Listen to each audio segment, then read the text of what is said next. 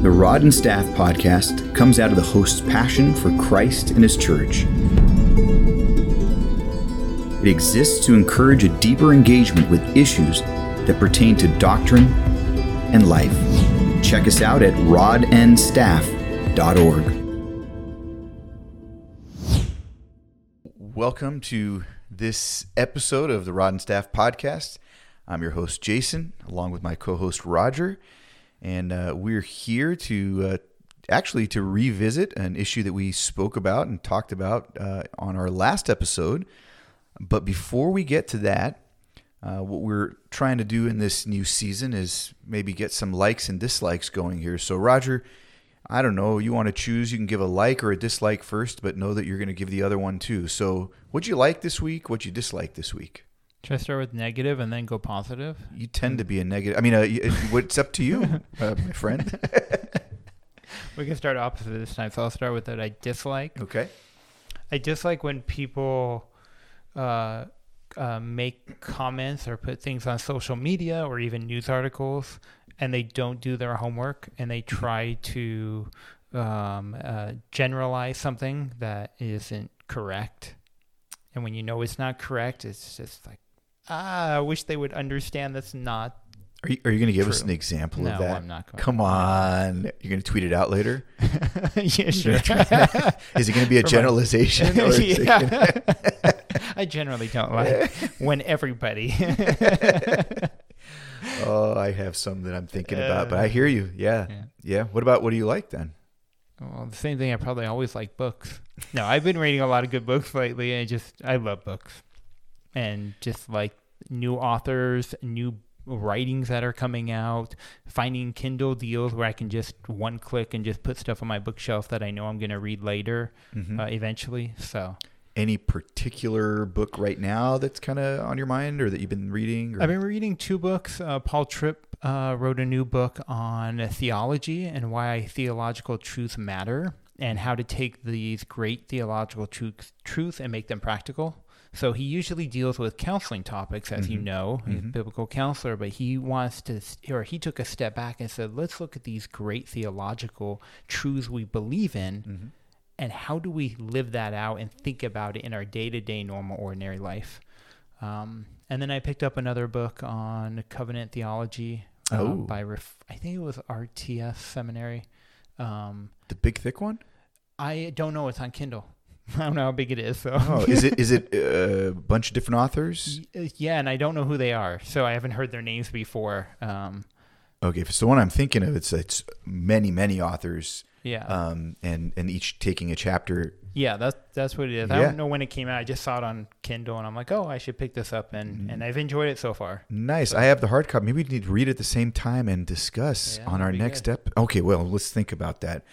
I'm glad you said books that you like, because this time I had a little more spiritual likes and dislikes. So I also like books, as you know, and I'm reading two currently that have been quite interesting. And one is called, I believe it's called Embodied by Greg Allison.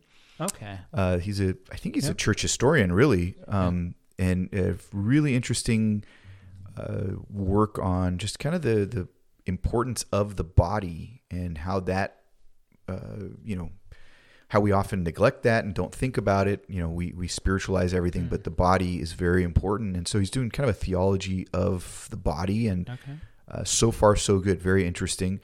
I've read a few like that, and this one's by far, at least thus far, the best. The other ones I was pretty disappointed in, but I won't mention those. Okay, Roger. You can tweet them later too. The other one, I'll tweet them for sure, anonymously.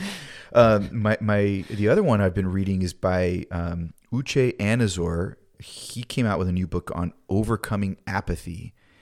And Roger and I, we were talking about this off the air, that some of the guys around us have talked about this battle with apathy. And so when I saw the title, I picked it up. And again, I'm about a third of the way through, and so far so good on kind of diagnosing our issues and why we as believers even run into this problem of apathy. And he's defining it now, at least in the part that I'm reading, and fascinating. So far, so good. And I'm looking forward to, I've met him. He's a good friend of our good friend, Adam Day. He's a good friend of his. And Really nice guy. Seems to be just a solid young theologian. So grateful for him and his work too. What do I dislike? Dislike that, man, around the world, there's so much not good stuff going on. And one of the pastors that we pray with in the valley here is a young Chinese pastor. And he was talking about parents of a parishioner in his church, and then also his parents who are both back home in China, locked up, stuck in their homes, unable to get out because of the lockdowns that they're doing. And it's just different. It just made me think about, so I dislike that, obviously, just for what it is.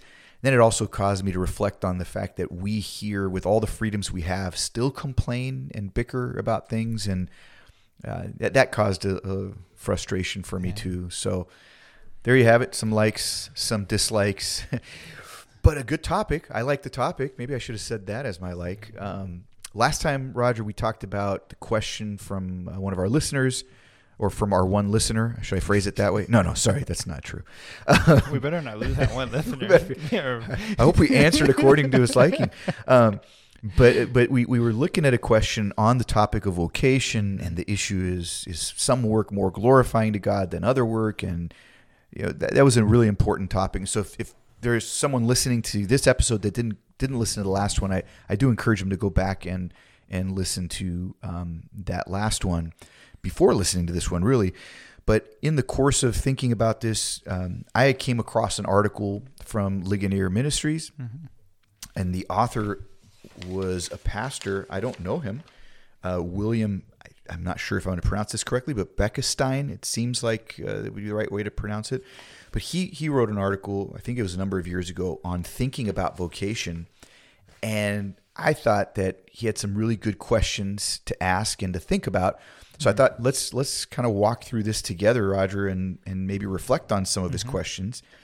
Because he says there are 3 levels of questions that we can ask with regard to finding our vocation. So one of the things that we get asked about, it's kind of like the question that we were asked, is, well, how do I decide what I should be doing? What's my calling?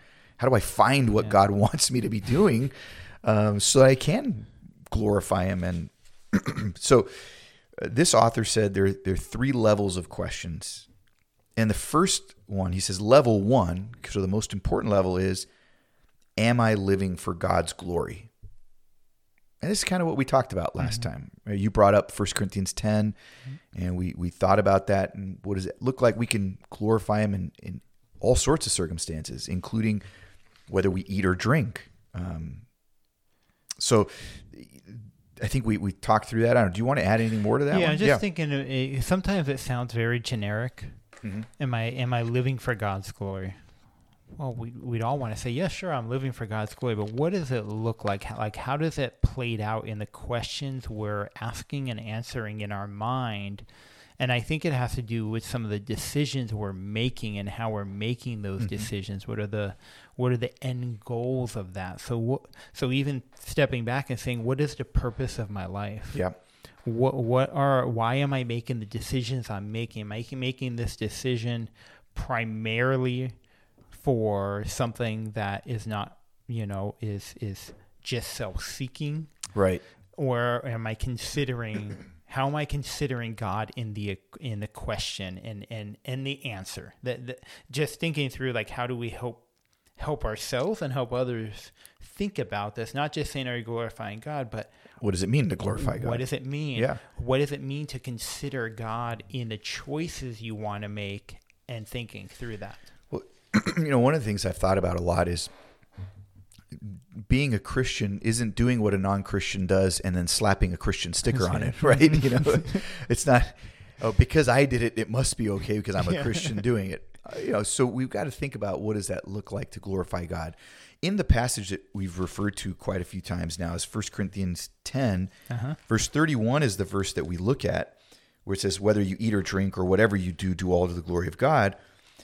But what's interesting is right before that, as he's thinking about this idea of eating and drinking and all those good things, he says, if I partake with thankfulness, why am I denounced because of that for which I give thanks. Yeah. And elsewhere, Paul refers to giving thanks for the things that God has given to us as well.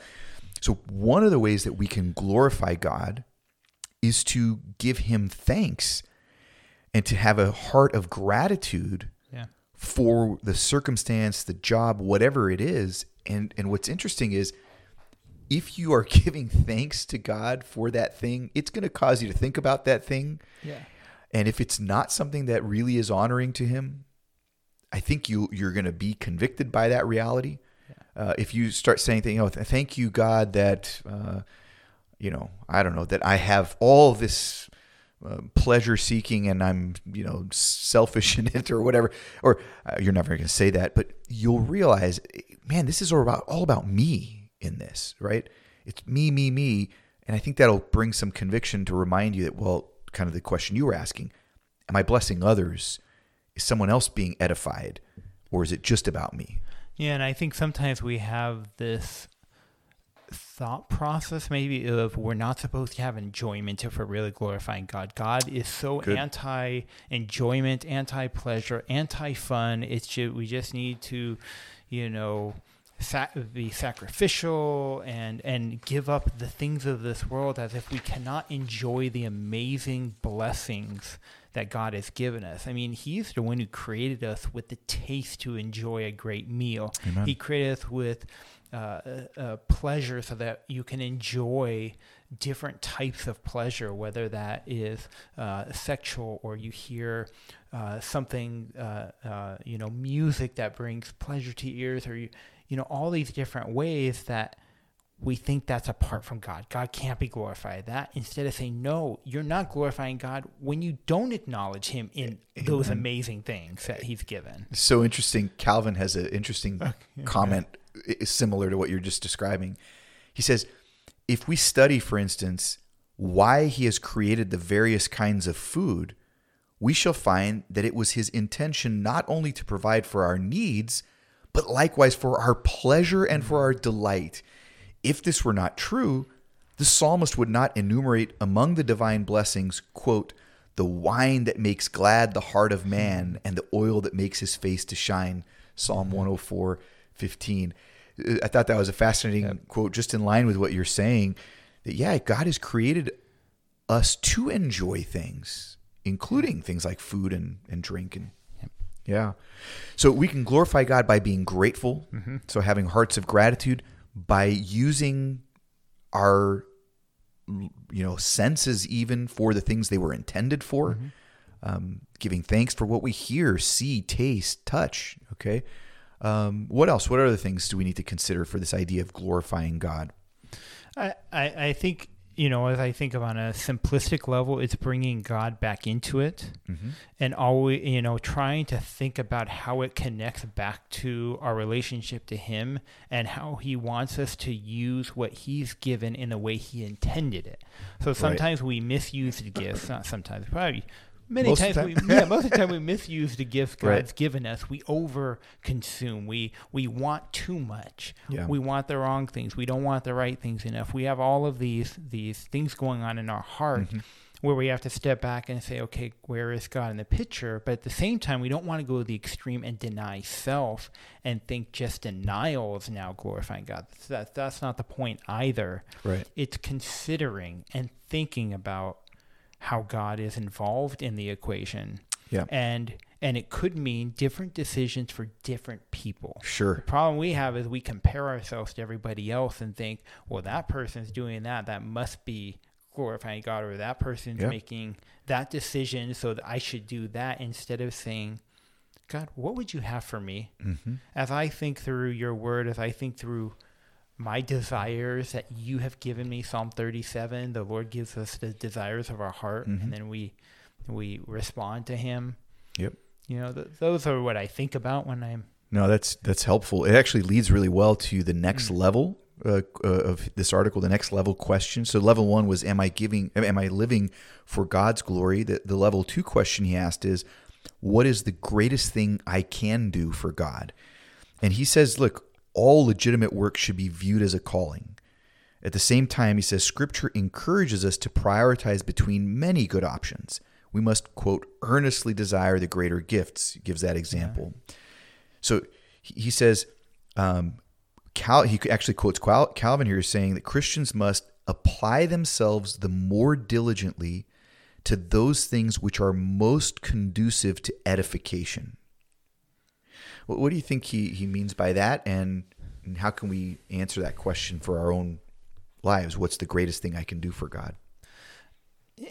I'm not sure, exactly what he's getting at or what he's considering. I think one thing we want to think about is the station in life of where God has put us as a way to edify him the most. So has he given us an opportunity where we're at with the abilities and talents we have and skill set to use that to edify the most people? So we have choices. God gives us choices. He gives us desires. We can choose different paths to take. Yeah. But we also have to consider, how did God design me to use what he's given me?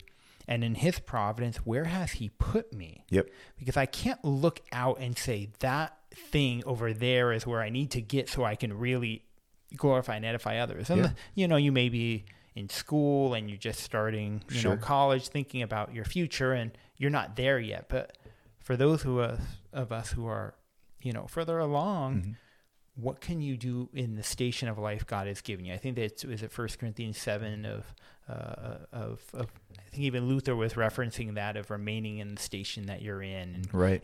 And yeah. And part of this conversation too, I know we'll get to something that's similar to this, but part of that exact conversation is, let's say I'm thinking, okay, I need to go and do such and such because it's going to impact more people, right? Yeah. But by doing so, somehow I'm faltering with my clear responsibility with my family. Yeah. Right?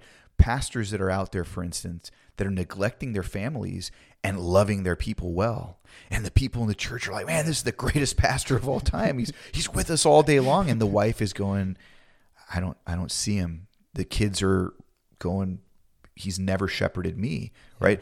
It's a terrifying thought for pastors. And I know some of us that sit around and talk through some of these things, encourage each other to not fall into that. But it's easy to, because we have eyes that are seeing those things and then neglecting what we know God has given us as responsibilities. Because sometimes we make it about our fulfillment and what we want instead of the responsibilities God has given us.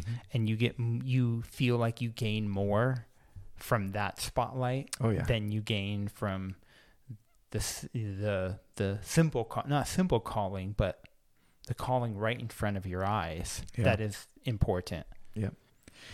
Well, the level 3 questions that this author goes into, he says that basically there are a lot of different questions then that we can ask. So the big questions: is this glorifying to God? Are we living for God's glory? And is this, is this the greatest thing that I can do for God? So those are big questions. Then he says, okay, now you want to get into some particulars. Let's start asking questions like, and we alluded to these already. Number 1, where do my strengths lie? Right? If I wanted to be, I don't know, a mechanic because I thought I could bless more people through that, that would be a bad decision for me. I am probably not. That's messed up, man. For computers, don't do anything tech. Tech would not be the route for me to go. Just not my strength. Okay, not my strength. So I've got to consider that. Yeah. Right. Do you remember? But did you ever hear thoughts in seminary of those who are trying to think of their calling, and people would say, if there's nothing else you can do in life, you need to do this. But if there's anything else, go do that. Yeah.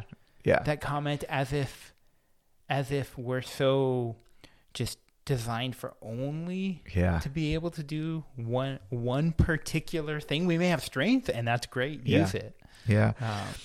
I think that question, by the way, is so interesting, because I think what the question, at least initially when I heard it, what I think the intent was, if you would be satisfied doing anything else, if you wouldn't feel the pull and burden when living in a different vocation to be in full-time pastoral ministry, let's say, then you ought to go ahead and do that, because then you can do those other things, and that might be your vocation, that other thing.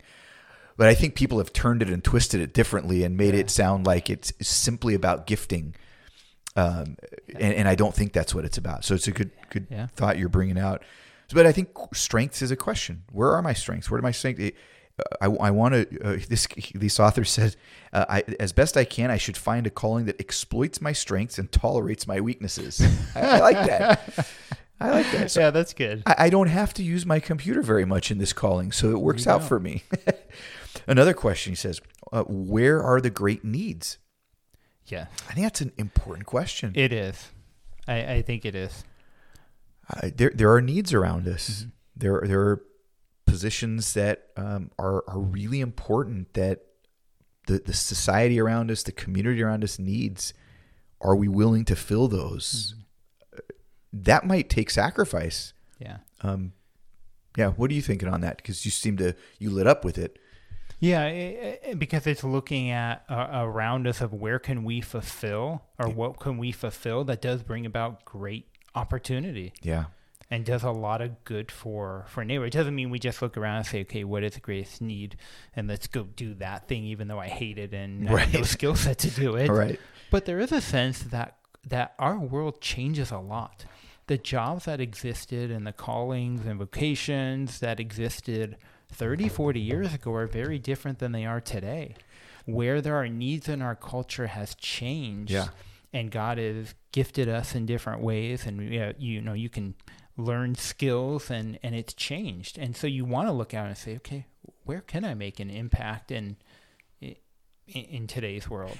And this is helpful for some of our brothers and sisters that have this very human burden on their hearts for the broken, the needy, the sick, the diseased. Some that say, I want to go into the medical field to help people. And then they're like, oh, maybe I need to say I want to do medical missions so it'd be more spiritual, right? Yeah. No. Look, there are great needs. Physical, we're physical and spiritual beings. These needs are important too. Someone feels the need to work in maybe a nonprofit that's, I don't know, taking the gospel and food to children around the world. Do you know of anyone like that? Maybe, I don't know. Heard of somebody. Someone like that. So, this is an important question. I think that's a good question to ask. Where are the problems worse? Where are the great needs? Third kind of question he asks. He says, how will this vocation affect my Christian walk? That was an interesting question. He asks some follow-ups to it. He said, is there a nearby church in which I could give and take nourishment? Are the temptations manageable? With whom would I work? That's interesting. He's saying take your Christian walk with the Lord seriously enough to say, you know what? Maybe working in this particular field for me might be too much of a temptation. Maybe that occupation as what do they call it? A hedge fund, whatever, is going to just bring too much temptation to me.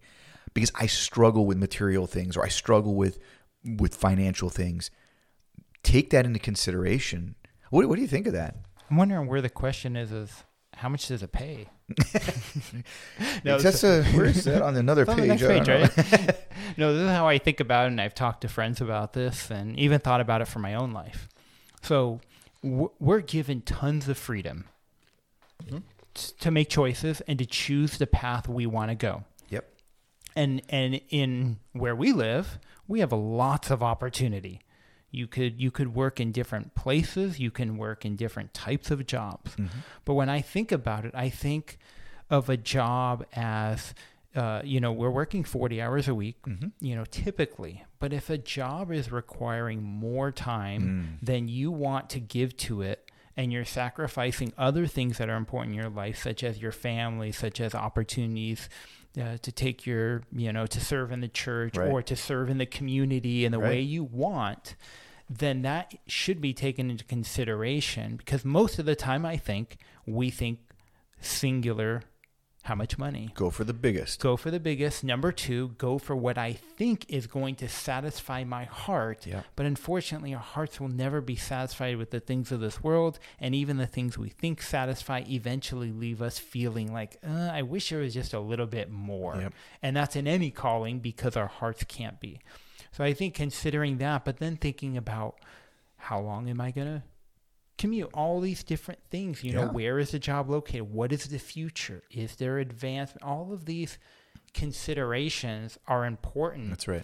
Because they affect our lives outside and how we're going to have our lifestyle. Now, I don't think it's a one size fits all for everybody. And I think exactly. It looks so good point. different. Yep. Like one guy may have a very taxing job and he works a lot of hours, but things are good and solid in all the areas because God has given him a capacity and given a different person a different capacity. That's so right.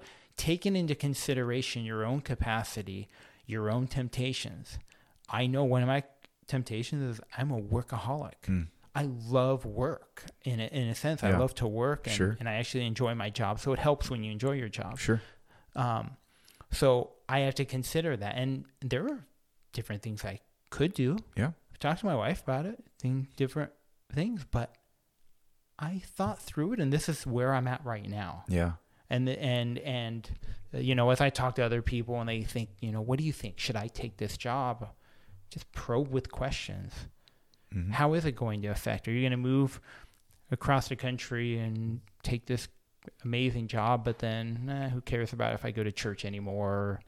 You know, or who cares about the church I'm in right now? You know, I remember one of the families in the church had talked to me about moving, and I was so grateful that they talked through it with me, and I'm really grateful that they decided not to move. But one of the things that we talked through together is why wouldn't you consider the needs of the church that God has put you in the decision of whether I ought to leave or not, right? Because most people are, there are churches out there, right? Exactly. It's okay. But God put you here and your gifts are for this local body.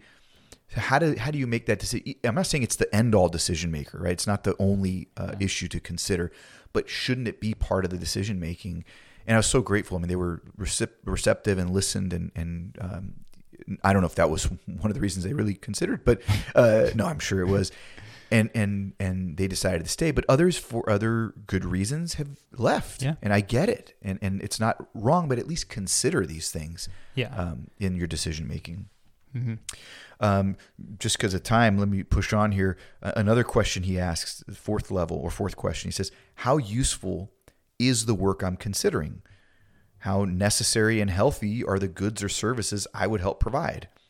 Will I be fairly compensated for my labors? I thought that was an interesting part of the questions. Yeah. You know, it's a good question. Now, when he said how necessary and healthy are the goods or services, I remember I got a phone call by a dear brother from another church who called me and he said, "Hey, look, I've been called upon to be a part of this new app that's being designed and created." But then he started saying, I'm uncomfortable because of what the app's going to accomplish. Should I be uncomfortable? And so we talked through it, and I don't want to get into details about what the app was all about, but I remember I just kind of threw it back at him. What do you think? And he's like, yeah, I'm pretty uncomfortable with it. I said, I think you're right to be. This just doesn't seem all that good and healthy, and what it's going to be used for is probably going to be something that's not honoring to the Lord. And he chose not to take a lucrative deal. Yeah. I mean, it was lucrative, and he was entering at the early phases. I was so grateful to the Lord that he would choose to not do it for, I think, the right reasons. Yeah, it's in that question I wonder about too, because you can have a worthy, calling that may not, how did he phrase it again? He talked about, he says, how necessary and healthy are the goods or services I would help provide. Yeah. Because there may be where you don't necessarily see it. And you're not able to understand. So you're a person who just does paperwork all day long. I was Right. talking to your brother earlier about that, of what if it's just a simple task that you're called to do? And my response was, there could be dignity in the simple, because think about what you do affects those who are around you. And without your part, like the body has many parts and each contribute, other tasks aren't getting done by others. And so if you stop thinking of self and I, and you think of team and how you're doing it for your neighbor, as Luther says, good works are for a neighbor, Right. then you can bring back importance and dignity into tasks that the world may look at and others may look at and say, well, that's not very glamorous. And you say, it's not glamorous in your eyes, but in the eyes of the one who's watching how I'm doing my work for the benefit of others, for the sake of his name, this is a necessary task that he's put me in. Yeah. And it's a worthy act, Yeah. Take for instance, I was thinking of, you were saying doing like an office job, and they're doing whatever, maybe data entry or something like that. What kinds of jobs came to my mind? Well, I was thinking about like a small insurance company even, or just someone in the insurance world that's the data entry person, making the phone call, getting your information. They may go, is this a big deal? What am I doing? But how important is insurance for a lot of people, whether it's health insurance or car insurance or life insurance? It's huge. And we see the benefit living in the United States of having all these resources, and how it helps in those tragic moments, in those difficult times. And maybe it's not a tragic moment. It was just a crunch time, and I need the rental for my car. And because I have insurance, I can get it. And that person's job has a lot of value, a lot of dignity. They're a part of a chain, yes, but a really important one. And that could be in so many fields. The guy that I remember, one of my pastor friends, he made a powerful decision to leave a job, a pastoral position, because of something going on in the church. He took a job at Target as a stock boy. Okay. Guy with a master's degree, brilliant guy. In my mind, one of the smartest and one of the most solid pastors that I know. But he just needed a job to take care of his family for that period of time as he was looking for other pastoral positions. He was stocking items. Okay, but if he didn't stock the item, we couldn't find the item that we may have needed and families would have needed and stuff. So every bit of so much work, most work has great dignity, like you were saying, if we think about it, not in just the selfish, what am I accomplishing right now for me, but the bigger picture. Yeah. And I think these questions are helpful to try to get our eyes off of primarily looking at money and satisfaction, but considering there's more to it, because we're God's creation, created in him for good works to give him glory. And all that we do, how can we think through that and encourage one another to do that with the callings and the time that we spend? We all have the same number of hours every week, 168 hours, 40 of those are spent at work, another 10 are spent commuting, and you start to look at the amount of hours and you think, how can I best use the time that he's given me in different spheres, with the freedom to not feel condemned by others or feel like, okay, it has to be this one thing to really mean something for God. Yeah. Amen. We were discovering there's even more to talk about on this topic than we imagined. One of the things that we didn't go much into is something like, well, what would be ways of deciding on a career or on a vocation that are not honoring to the Lord? Like, what are some specific things? And we can get into that another time, I think. But man, lots to think about. So important. Any last final thoughts from you, Roger, on this as we wrap up? I think also considering that before the Lord, as we know, that he directs and he guides, we don't want to forget that he is the one who is working all things out. He's the one who created us with a skill set, with abilities, with talents, and that we have to come before him in prayer whenever we think about this. As we think about, Scripture talks about how we can even plan, but he directs and he straightens our paths, that we always have to go back before the Lord with this and ask him and watch him direct our lives in a way that will be much greater than we could even imagine when we're humbly seeking that direction from him. Amen. And I'll just add this last thought. We image God in everything that we're doing. Yeah. And we need to consider, how are we representing him? How are we imaging him in each of these little tasks? Because everything that we do can be done to the glory of God, as we've seen in the scriptures. Well, we hope you enjoyed this conversation on an important topic, and we look forward to more conversations like this. Again, if you have any questions or thoughts, or maybe a different angle that you want us to think about, please feel free to send us an email. I think it's feedback@rodandstaff.org. Okay, whew, I got that right. So feel free to send us, and we look forward to the next time. If you enjoyed this episode of the Rod and Staff Podcast, please subscribe and share with others. For more information or to contact the host with questions or comments, please send email correspondence to feedback@rodandstaff.org. That is feedback@rod, the letter N, staff.org.